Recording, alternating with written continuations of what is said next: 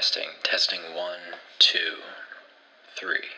This is Jack Crawford, sole crew member aboard the Terrapin, attempting to circumnavigate the Great Channel, one day at a time. And today, finally, after far too long, I've made it out of the doldrums and those weird rocks and everything. I have escaped. I'm surrounded right now by trees again, trees that are full of frogs and squirrels and birds and bugs and mosquitoes and spiders. But there's life again after days and days of stillness and eerie, creepy nothing. It feels so good to be back among spiders. And I don't think I would have ever said that before, but what happened today? Let's go back to the beginning. I got up this morning and the weather was beautiful. Clear blue sky, like 85 degrees, with a really strong wind behind me. So I was able to pick up the pace a little bit as I headed out, and I was still in those fields, and that creepiness, that eeriness of just being alone in such a still place was still going. But at about, a little bit before lunchtime, I spotted another structure in the distance, and I was headed towards it, and so I scrambled and grabbed the rock and put it in the water, and trying to avoid that whole thing again, where it superheats, and that's dangerous. I don't want my ship here burning down because this rock can't stop defying the laws of physics for 2 days. But as I got closer, the structure was different than these arches have been, different than these cairns have been. It was almost like a gate with towers on either side, flanking the channel. And these towers were partially ruined, and connected at the top. They probably reached up cylindrical stone towers built of that same gray stone, I think. But they reached up probably 35 feet. Cylindrical, no doors, no windows that I could see. And then they had an archway, not like the arches I've been passing through. It wasn't just a slab of rock. It was a more traditional arch where it has the bricks placed in such a way where the keystone at the top is holding the rest in place just by sort of that equal pressure from either side. You know what I mean?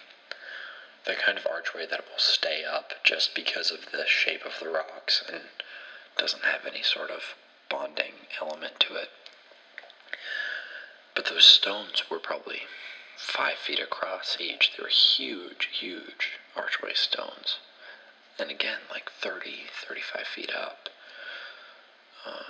Massive towers. And the one on the right, as I was coming up, the western one, was partially ruined. It looked like something had struck it on the western side of the western tower, away from the water, and it had sort of partially collapsed inwards, and then partially collapsed outwards as though something had hit it. The wall had collapsed into the tower, and then some of those materials had fallen out from the opening down into the dirt. But it was very odd, and I passed through my red and gray rock with that same ring. Oh, that ring, by the way, was carved in that keystone at the top of the arch. But I didn't notice any reaction from the rock. At least not when I passed through. It didn't start heating up, or the water didn't warm up visibly. But the past few times I'd pass under an archway, and that water would start boiling almost instantly. It was really quite unnerving. But this time, there was no reaction, no response from the stone that was next to me whatsoever. And I went through the archway, and there was no change. There's no immediate change, but about a half an hour later, the channel turned, and it turned in a way that I didn't think that rivers could. It made an almost perfect right turn, 90 degrees to the right.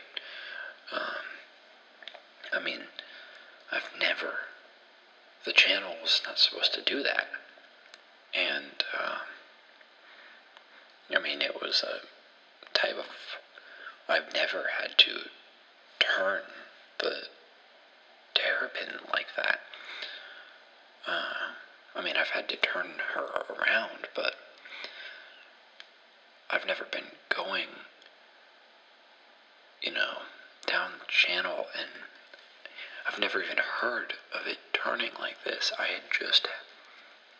It was incredibly bizarre. And it was a tight maneuver to make. It was a fairly large, the channel was probably 40 yards wide at this point. So fairly wide. I had enough room to maneuver, but it was still really quite odd. And the current just kept on going. It's like it made the turn with no complaint, no problem. But I've never heard of this happening in the channel. The key attribute of the channel is that it goes in one direction forever, and then it wraps around the planet and keeps going again where it started, right? And it can't do that if it makes a right turn. It can sort of meander and follow the land, but a right turn is changing direction altogether. So at that point, I was just, it was, shaking my entire worldview at that point. And then about another half hour later, there was another right turn, another 90-degree turn to the right. So now I was, in theory, going the same direction, going the opposite direction as the direction I've been going forever. And according to the sun, that's what I was doing. All of a sudden, the west was on my left and the east was on my right after 36 days of the opposite. And as I was sailing down this section, it started to get overcast, and I lost sight of the clouds, or I lost sight of the sun, and then there were more right turns, like 7 of them in a couple of hours, both left turns and right turns, but all this 90-degree sort of angle.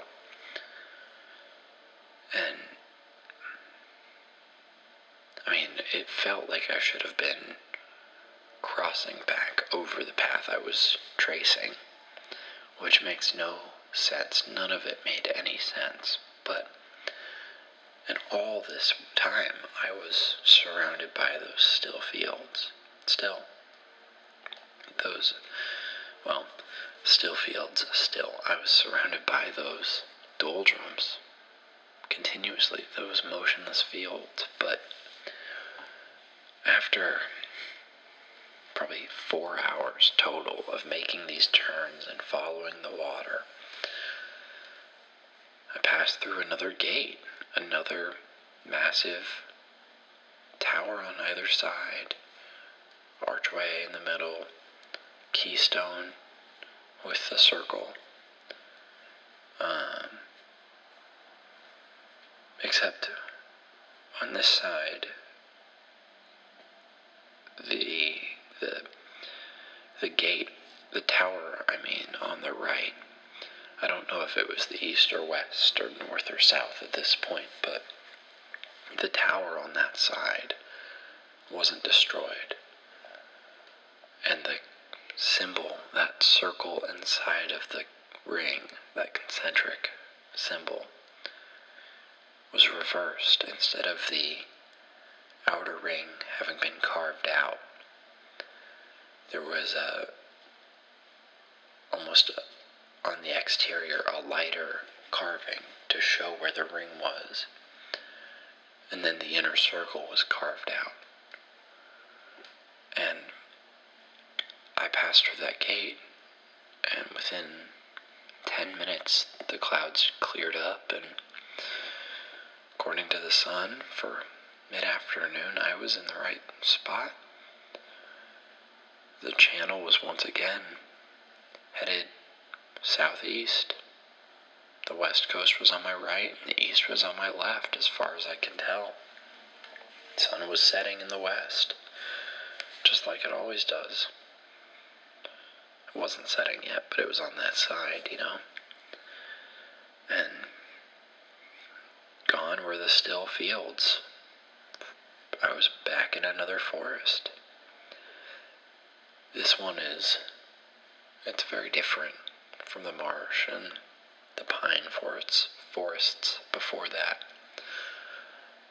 This forest is almost completely birch trees with their pale bark. It's like I'm surrounded by zebras or something, but